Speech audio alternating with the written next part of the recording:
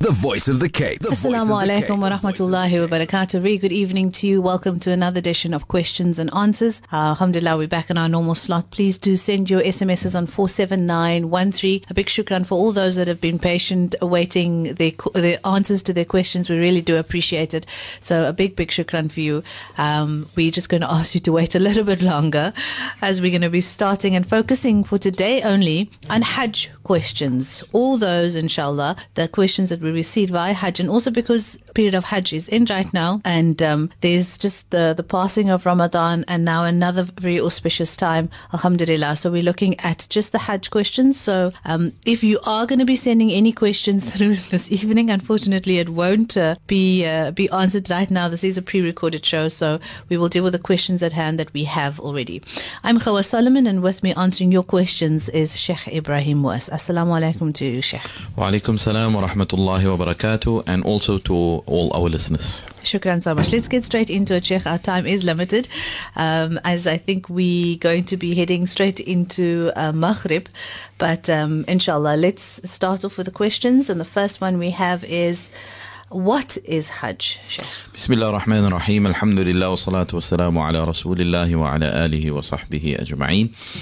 Yes, as you've pointed out, because the Hajj period has started, we are in the month of Shawwal, and it is obviously sensible to focus some of our guidelines on the aspect of Hajj for this particular show, inshallah. So the question, what is Hajj? Obviously, I mean, Hajj means to have the intention to travel to the Baytullah, Makkatul Mukarramah, in order to perform a very specific type of worship in a very specific time frame, fulfilling specific conditions. It is, of course, one of the arkan of Islam, as we know, as the Prophet ﷺ indicated, Buniya al-Islamu ala khams. Islam is built on 5 pillars, and this is the arkanul Islam which we teach our kids from a young age. One of them is, of course, wa hajjul bayti man istata'a ilayhi sabila, the performance of the Hajj for those who can afford it. So that is basically what Hajj is. It is to have that intention and to make that niyyah, inshallah, to go and perform this particular ritual. And it's very specific in terms of how things are done and when things are done, etc. As will obviously become clear in some of the other questions that will also still be upcoming, inshallah. Inshallah, Sheikh. So the next one is, what is the difference when looking at Hajj and Umrah? Is there a difference? Yeah, absolutely. There's often we refer to one as being major and one as being minor. We look at Hajj as being the major pilgrimage, and Umrah to be the minor one. In my estimation, both are major, because you are still visiting the Baytullah. You are still performing an ibadah of great significance. There are, however, differences in terms of the rituals and the conditions that must be met for each one. For example, the first thing is that in terms of the time frame, the time frame for Hajj, like I mentioned, is very, very specific. We are now in the month of Shawwal, so this marks the beginning of the Hajj period, and it will go over into the month of Dhul Qa'dah, which is the 11th month, and it will also go into the first few days of Dhul Hijjah. So those are specifically the months for Hajj. You cannot, for example, make a niyyah to perform Hajj and put yourself in a state of ihram for Hajj in the month of Ramadan, let's say. That would not be valid. That niyyah would not be valid at all. It has to be done in Shawwal or after that. Umrah, on the other side, is a visitation to the Baytullah, which is not limited to any time frames. I mean, you can go throughout the year whenever you feel comfortable to go. You can go perform perform Umrah. Of course, if it is the days of Hajj itself, then obviously your niyyah would be for Hajj and not for Umrah. Okay, but let's say, I'm just throwing in a technical question here. What if somebody is residing in Makkah, Medina, and during those times of Hajj, they don't actually want to go on Hajj, but they want to go on Umrah during the days of Hajj? Even that will be allowed. It's not impermissible to do that. You can do that. It's not a problem. Although it would be obviously better for them to perform Hajj, because its time is in, and it's a greater form of sacrifice, etc., as we will also point out. So that is a major difference. The other difference between Hajj and Umrah is, of course, the issue of the rituals. Like I said, there's a lot of things that must be done in Hajj which does not feature at all when performing Umrah. All those things is, for example, when one stands on on Arafah, wukuf on Arafah. That's specifically for Hajj. Then also staying over in that same evening on Muzdalifah. Then also the pelting of the Jamarat on Mina. Staying on Mina for the days of Tashriq, for example. Those are very, very specific acts of worship that are done and that are not included in the Umrah. The Umrah is much more simpler than that. It comprises basically of putting yourself in ihram, then making your tawaf, making your sa'i between Safa and Marwa, and then clipping your hair. That is basically what the Umrah entails. So by estimation of time, you can perform an Umrah easily under, let's say, 2 hours or 3 hours. You can complete the Umrah. Okay. Whereas Hajj will extend over a few days, starting from the 8th day of Dhul Hijjah, then moving on to the day of Arafah, then the days of Tashriq, etc. So that is also a major difference between Hajj and Umrah. Then in terms of many people also, and we were taught this in school, etc., that Hajj is fard and Umrah is sunnah. This is normally what we are taught. There is difference of opinion as far as this question is concerned. Do we consider both of them to be obligatory, or is Hajj obligatory and the other one sunnah? The reality is that Imam Shafi'i, and that is the madhab that we mostly follow in this part of the world, he is of the opinion that both Hajj and Umrah are both obligatory acts. It's not that one is fard and one is sunnah. Okay, both are fard, both must be done at least once in a lifetime. And Imam Shafi'i, rahimahullah ta'ala, he mentions a verse of the Quran that he uses as a substantiation. That is Surah Al-Baqarah, chapter 2, verse 196, where Allah ta'ala says, وَأَتِمُّ الْحَجَّ وَالْعُمْرَةَ لِلَّهِ. And here Allah makes it very clear, complete your Hajj and your Umrah for the sake of Allah. And Imam Shafi'i deduces from this ayah that Allah does not make any distinction between Hajj and Umrah. He says complete Hajj and Umrah for the sake of Allah. So according to Imam Shafi'i's view, it is incumbent upon every Muslim that is able to at least perform Hajj and Umrah at least once in a lifetime. The other madhahib, of course, they would look at the Umrah as being the minor pilgrimage and being sunnah. And that difference of opinion is there. I just wanted to highlight the fact that Hajj, like I said, I wouldn't consider Umrah to be a minor pilgrimage and Hajj a major, because even in terms of it being obligatory, according to Imam Shafi'i, both are obligatory at least once in a person's lifetime. So that is some of the differences summarized between Hajj and Umrah. Shukran, Sheikh. Sheikh's also mentioned in that answer that, Hajj is fard, it's one of the 5 pillars, but why exactly is Hajj performed? Yeah, the Hajj, of course, has got many, many reasons. There's many benefits in it, etc. And the best way to look at it is to refer to the Quran itself that gives us the guidelines on this. In Surah Al-Hajj, chapter 22 of the Quran, verse 27, Allah subhanahu wa ta'ala says to us, وَأَذِّن فِي النَّاسِ بِالْحَجِّ يَأْتُوكَ رِجَالًا وَعَلَى كُلِّ ضَامِرٍ يَأْتِينَ مِنْ كُلِّ فَجٍّ عَمِيقٍ. And this initially was an instruction that was given to Nabi Ebrahim alayhi salatu wasalam after he and his son Ismail alayhi salatu wasalam completed the building of the Kaaba. Allah subhanahu wa ta'ala informed him that you should proclaim the Hajj so that people can respond, and you will see that people will come either by foot or they will be traveling on camels from all far and distant places. People will respond to your call. And just to mention also, we know that at that time Nabi Ebrahim said, if I should call, who's going to hear me? I mean, my voice is. So Allah ta'ala said to him, you make the call, I will make them hear. It's up to us to make them hear. You just do the calling. Allah will do the rest. And then we find immediately the verse thereafter gives us the idea and reason why Allah Ta'ala instituted Hajj for us. And Allah Ta'ala says in the next verse, لِيَشْهَدُوا مَنَافِعَ لَهُمْ, so that they may witness the great benefits that there is for them in this ibadah. Great benefits. Abdullah ibn Abbas, one of the companions, when he gave tafsir of this particular ayah, he said that the benefits that are referred to in this ayah are benefits both in this world and in the year after. It's not only worldly benefits, it's worldly and benefits for your year after or your akhirah. And I'm just going to summarize. I mean, this is a very vast topic. We can speak for a very long time on all the things that why Hajj is done. But let's just summarize it. First of all, it's gaining the pleasure of Allah, because when Allah institutes something for us in a form of ibadah, then the first and foremost thing is to please Him and to do something to show up our subservience to Allah Ta'ala, the same way we do through our salah and our fasting, etc. Number 2, it is a wonderful opportunity for people to meet Muslims meet each other from all over the world, and it really shows the diversity within the ummah. How we can all have different languages, we can all have different skin colors, we can all have different ethnicities and different cultural backgrounds, but yet our goal in life is one. And that is to serve Allah, to worship Him, etc. So that is a wonderful, probably the most profound opportunity for Muslims throughout the world to see the diversity within the ummah. Then, of course, it is one of the ways in which we also nurture brotherhood and equality amongst ourselves. This is one of the principles of Islam. We should always strive to bridge the gaps between ourselves and not think of ourselves as being different to others and being better than others. And I think most probably, again, Hajj is the most profound way in which this equality comes out very clearly.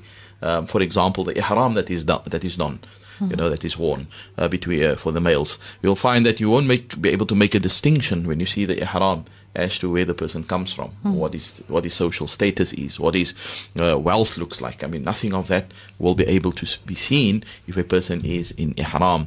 And the rituals, it's equal for everyone. It's not that special privileges for certain people and not for others. Everyone must do exactly the same thing. So which means that equality is really practiced on a practical level. It is shown to us, and we have the opportunity to obviously enhance that. And then also one of the benefits is that Hajj and Umrah, it always affords us that sense of belonging, because it's almost like you're going back to your spiritual home. We know everything started there. The Kaaba is very significant, and also you pray towards the Kaaba every day. And also the fact that the Prophet ﷺ, he received his message there. So it's almost like going back to your roots. And that is one of the wonderful things that you also experience. And then also it connects us with our history in general. Nabi Ebrahim, we spoke about Nabi Ismail.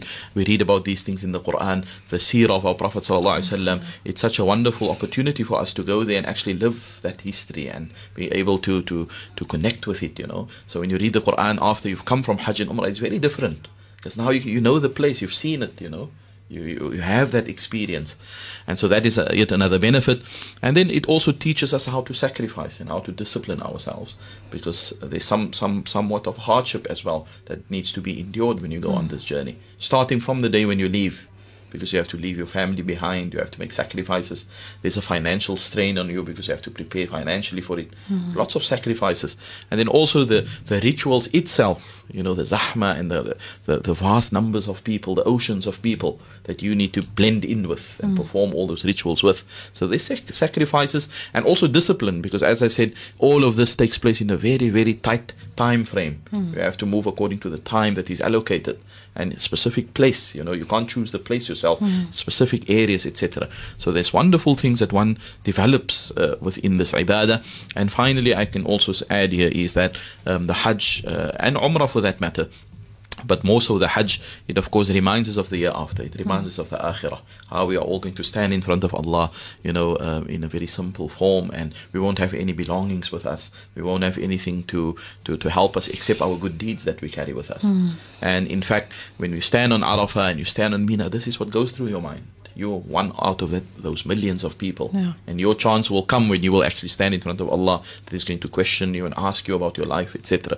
So it's also, I think, Hajj and Umrah, one of the major benefits is it gives you time to really reflect, who you are and where you're going to and what your purpose in life is. Soul searching, really.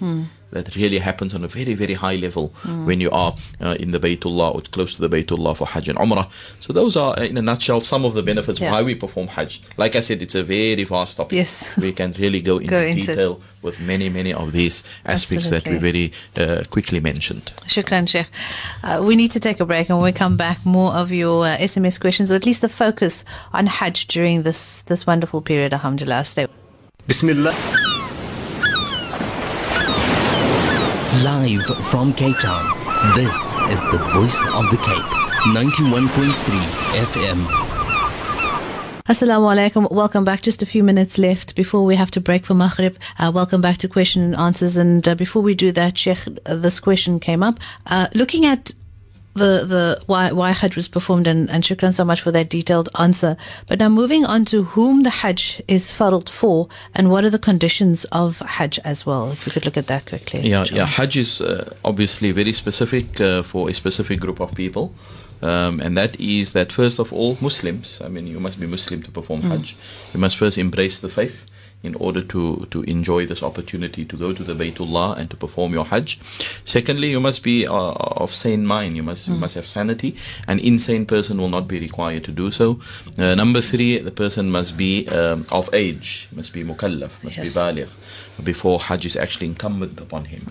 Of course, this does not mean if a person is not baligh and is not sane that they're not allowed to go.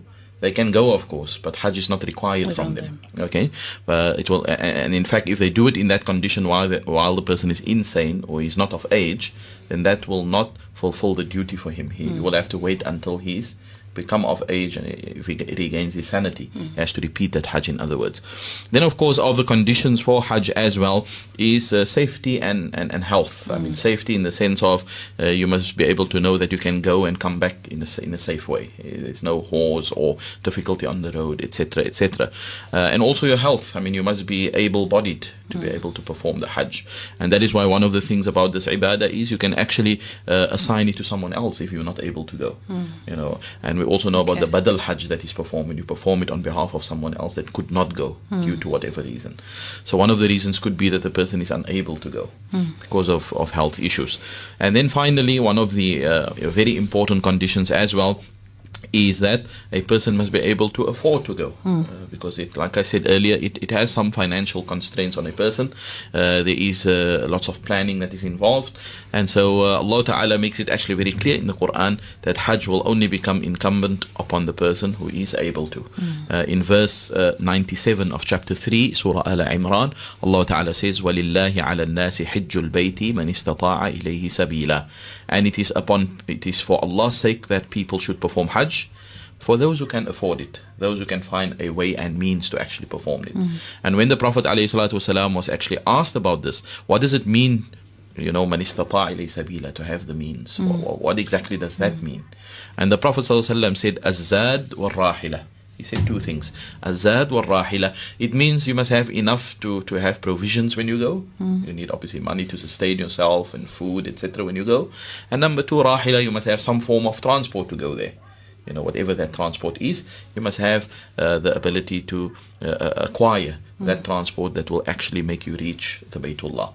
So that shows that it is only for people really who are able, and that is the rahmah of Islam. Obviously, not everybody will be in that condition to be able to go. You know, so that's why it's only incumbent upon people. And also, this gives us the hikmah why it is incumbent only once in a lifetime, and not like Salah that is done daily, or Ramadan that is done annually. It is once in a lifetime because it is quite a big task to go in financially, physically, etc. And so those are some of the conditions that needs to be met for a person who wants to perform the Hajj or Umrah to the Baytullah. Shukran, Sheikh. I think what I was reminded of just quickly before the break, Sheikh, when Sheikh was answering why we perform a Hajj, is often when you hear the Hujjaj come back, they talk about death and how it also reminds them it can happen there, and how they actually want to, pass on that place while being in Ihram as well. So inshallah. Shukran for that. That is a beautiful addition, because it is something that is virtuous. When you go there, you actually go with the frame of mind that you want to prepare yourself to meet Allah. Yes. And that is what it's all about. We continue with the Hajj questions just after this break. Of course, now we take a short break for Maghrib, and we come back. Again, apologies to everyone that await their answers. And I know there are some Ramadan questions as well that had come through, and the general fiqh questions. So please, a big shukran. We really appreciate your patience. But we continue after this. Stay with us. My radio station, your radio station, our radio station, the voice of Rahmatullahi wa barakatuh. Very good evening to you. Welcome back after our short break after Maghrib. Alhamdulillah. We thank you for joining us once again. I'm Khawa Solomon. With me answering your questions is the resident Imam at the Yusufiya Masjid. Do note that you can audio stream, tell your friends and family across the lands and over the seas on www.vocfm.co.za. Click on Listen Live, and you can choose the different players And take us along wherever you go as well if you're on the road. Be safe. Remember to be safe and buckle up. So the next Hajj question, as we're focusing on Hajj during this period and Sheikh answering these questions. Sheikh, looking at the possibility of giving the poor the amount for going on Hajj, the money. So does one necessarily give them only that which is needed, which is the ticket and accommodation, finances for the money, or do you extend a little bit more and give them everything and like a little bit extra? So big question is the amount of money that you give them, is it enough for Hajj instead of going to Hajj? I'm not too sure what that question entails, but in terms of what the requirements for Hajj is, then of course you need to be in a state where you can sustain yourself while you are in Makkah, and you must also be able to sustain your family that you leave behind, for example. Yeah. And that's an addition. I mean, it's not only having enough just for the ticket and accommodation and that and go over, but you should also have enough money to look after your family while you are gone, for that 2 months or whatever period you are going to be gone. And of course, this is part of being realistic about it. I mean, you cannot, for example, go without taking the responsibilities, that you need to look at home. So in other words, you can't be over enthusiastic about Hajj, but yet your daily responsibilities you forsake. That won't make sense. Our Islam is obviously much more holistic than that. So you need to take care, for example, of all debts that are owed to people before you leave. Make sure that that is settled. Now, of course, if they allow you to pay it at a later stage after you get back, that is also okay. But you must at least make that arrangement with those people. But other than that, it is whatever is going to be needed to sustain yourself for the time period that you will be there, and also your transport getting there, as well as looking after your duties and responsibilities back home for the time period that you will be gone. Shukran, Sheikh, for that answer. But something similar that also came in, is it possible to give the poor the amount of money enough for Hajj instead of you going for Hajj? Yeah, I think people struggle with this sometimes, where they have to juggle between various decisions to be made. So a person is eligible to go on Hajj, for example, he's got the money, but at the same time, we see these poor people, in his vicinity, in his district, etc. So what should he do? Should he rather give the money to the poor, or should he go on Hajj? Right? Of course, we know that zakah, that is why zakah is there. Zakah has to be paid from whatever wealth you have, 2.5%. to the poor and needy. So if a person has given his zakah 2.5% to the poor and needy, then he has fulfilled that particular rukun, which is also one of the arkan of Islam. And then once he has given his zakah, then of course whatever other things comes up after that, like for example now Hajj is also a rukun. So you cannot also sideline that. So the fact that he has given his zakah, it will obviously now be a priority for him to go on Hajj, and not to keep on giving to poor people, etc., and not go on Hajj. Although he hasn't been on Hajj. Yeah, especially if he hasn't been on Hajj. I'll speak now, if he has been, it's a different ruling. But if he hasn't been on Hajj, we are talking about that person, because it becomes now obligatory upon him to use whatever money he has to perform this obligation. Okay. Because the poor and needy, their needs are there, but we need to look after them all the time, and that will always be there. And we should always make the niyyah, inshallah, that we always fulfill that duty as best as we can. But we need to juggle between these things, because there's also a duty of going on Hajj, right? So this person then, as I said, after he has paid his zakah and he's done his duty, he's given his nafaqah to those who it's owed to. That's why I spoke in the question before this, the duties of looking after people that you leave behind. So after all of that has been settled, now you have money enough for Hajj, then you should go on Hajj. That should be a priority. As for the other person who has gone on Hajj before, or he's gone on Umrah before, is it better for him to go on a Hajj and Umrah a second time and a third time, whilst there are other duties maybe, or other things that he can spend his money on? This is a personal thing, right? This is not something that I can give sort of a one straight answer. But one needs to obviously look at the priority and the need of the time. And one must be realistic. So is it better to go on Umrah every year, for example, whilst there are lots of people that don't have food on the table, for example, and you can help them out? What is better to do in that sense? Now, your Umrah that you will be performing, for example, is only for your benefit. But if you help someone else, it's for the benefit of the community, really. So there you may want to consider those things. Whilst at the same time, we cannot point a finger at somebody that wants to go on Umrah more than once or Hajj. It's a personal thing. If he feels strongly he wants to go, All that I'm saying is in this question that yes, we need to, it's important that we look at priorities. That a Muslim needs to look at what comes first, second and third in terms of the priority list. Yeah. But it doesn't give me a right to point a finger if somebody is going on Hajj more than once or Umrah. Well, Hajj more than once is now out of the question because of the accreditation and all of that. So we're not talking about Hajj, but the Umrah more than once. So some people go every year, for example. Yeah. So does that give me a right to tell him, why do you go every year? You should rather give to the poor. We shouldn't have that attitude. Because sometimes a person, he feels strongly, I mean, you can admire actually some wealthy people that instead of going on their annual holidays to whatever place they go on Umrah. So while they would have spent that money on a lavish holiday in Malaysia or somewhere else, they rather spend it going on Umrah. So that obviously is a much better option. You know? So we don't point fingers at anyone who goes and perform, but we rather try to respect people's decisions. But we also tell them, look at your priorities in life and see where the needs are, and inshallah that is where the concern and that is where the focus should be. Okay, inshallah. Let's take a short break. We'll come back with more questions on Hajj this evening, inshallah. Back in a moment.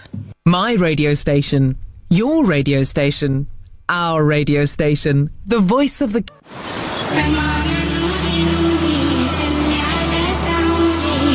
The voice of the Cape, 91.3 FM stereo.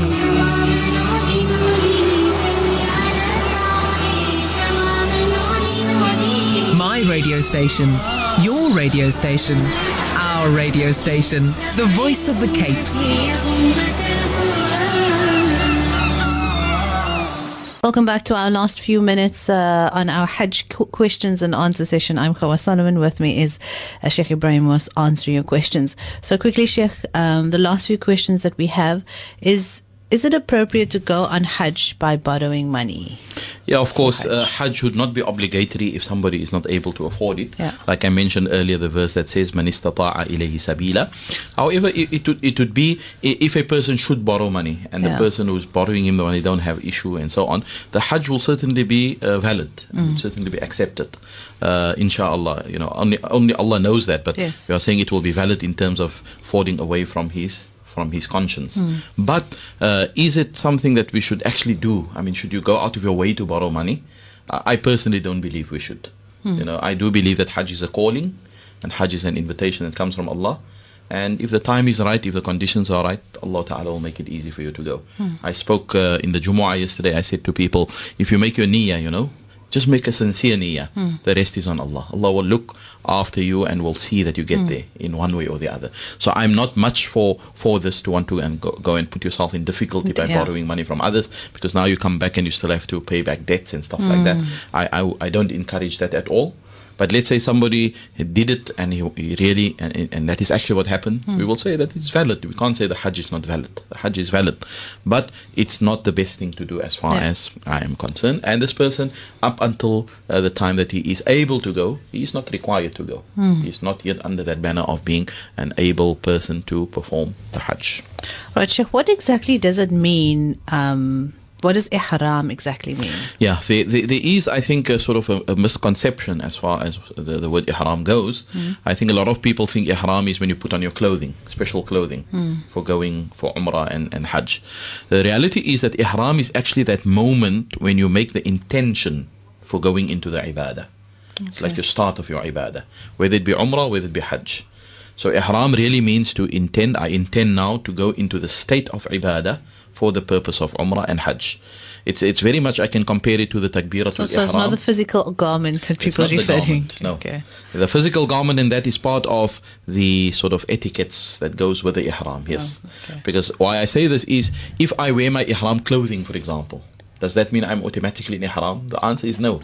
I may be wearing the clothing, but if I didn't intend anything, then I'm not in ihram. Okay, so it's very much like takbiratul ihram, and the word is also the same. The moment you say in your salah Allahu Akbar, then that is the start of your salah, which means everything now becomes prohibited that was normally allowed before the salah. Now the same with the ihram for Umrah and Hajj. You make an intention to perform Umrah and Hajj, and once you've made that intention, then from that moment onwards, obviously now things becomes haram upon you that was legal before that. Okay. So all the things that you're not allowed to do now is to wear ordinary clothing. For men, for example, they must wear special clothing, unstitched clothing, etc. For women, they can wear any kind of clothing that they normally wear. There's no restrictions as far as they are concerned. They should only not cover their face, right? Their face and their hands should obviously be open, but otherwise anything else goes as far as women is concerned. Then we know that there are certain things that you are restricted to not to do while you are in ihram, like applying perfume, like cutting your nails, cutting your hair, like hunting for any animals, like intimacy between spouses. These are all things that are off limits while you are in a state of ihram.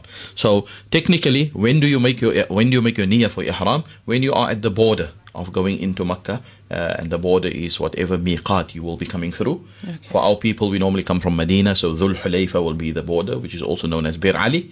So at that moment, you make your niyyah for Umrah and you go in, right? So you don your clothing, you make your niyyah, and then you go.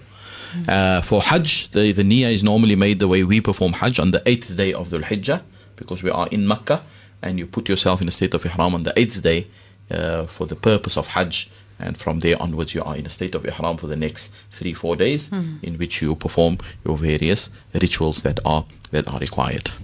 Sheikh, with regards to the animals, can the animals that have been sacrificed during the Hajj be slaughtered outside the Haram region? Yeah, no, actually it has to be done within the Haram area.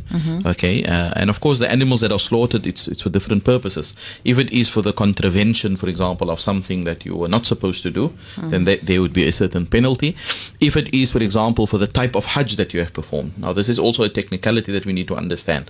There's 3 different types of Hajj that a person is able to choose from. Okay. One is called tamattu', one is called qiran, and one is called ifrad.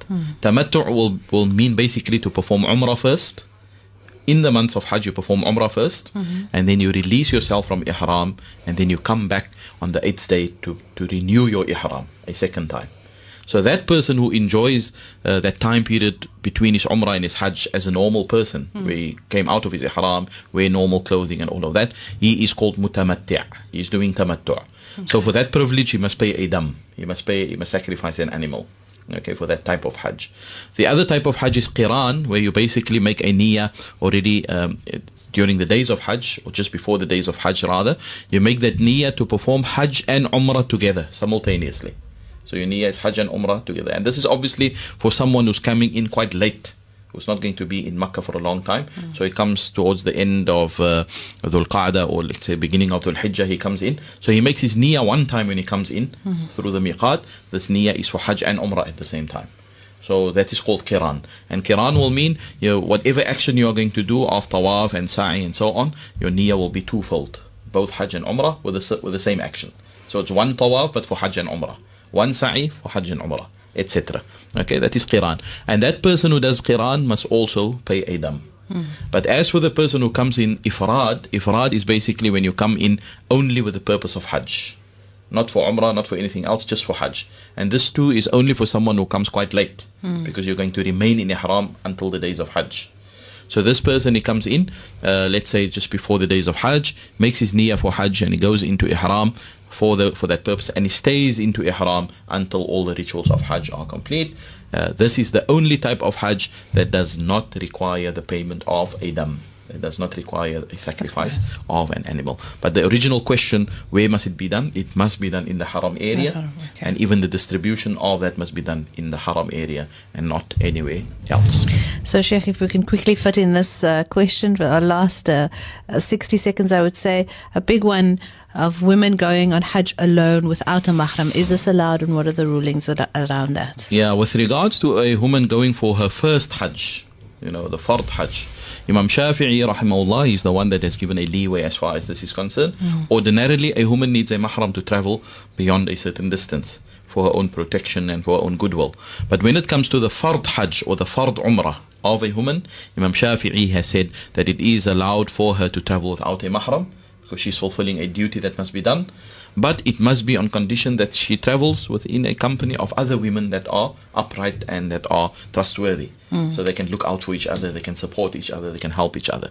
Okay, this is the ruling of Imam Shafi'i on this matter, and this goes for, like I said, the fard Hajj or the fard Umrah.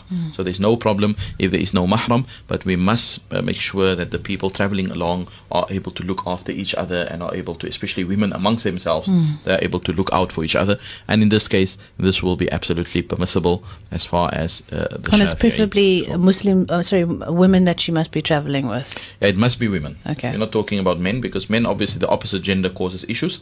But it has to be females that are Companions, upright and that are able to, like I said, render that support to one another while being on this journey. And this is only for the fard Hajj, for the fard Umrah, that Imam Shafi'i has given this particular leeway. Jazakallah khair once again, Sheikh, for affording the time and taking the time out to answer the questions in a detailed manner. We hope to see Sheikh again next week, same time, same place, and we continue then with our SMS, our very, very, very backlogged SMSs, but we will see to your questions as they come through. Shukran, Sheikh, all the best, and see Sheikh next week, inshallah. Jazakumullah khairan, and to all our listeners, inshallah, until we meet in 1 week's time. Wassalamu alaikum wa rahmatullahi ta'ala wa barakatuh. And from myself, have a good weekend. Wassalamu alaikum and good evening. Live from Cape Town, this is the Voice of the Cape. The Voice of the Cape. The Voice of the Cape. 91.3 FM. Only for Hajj.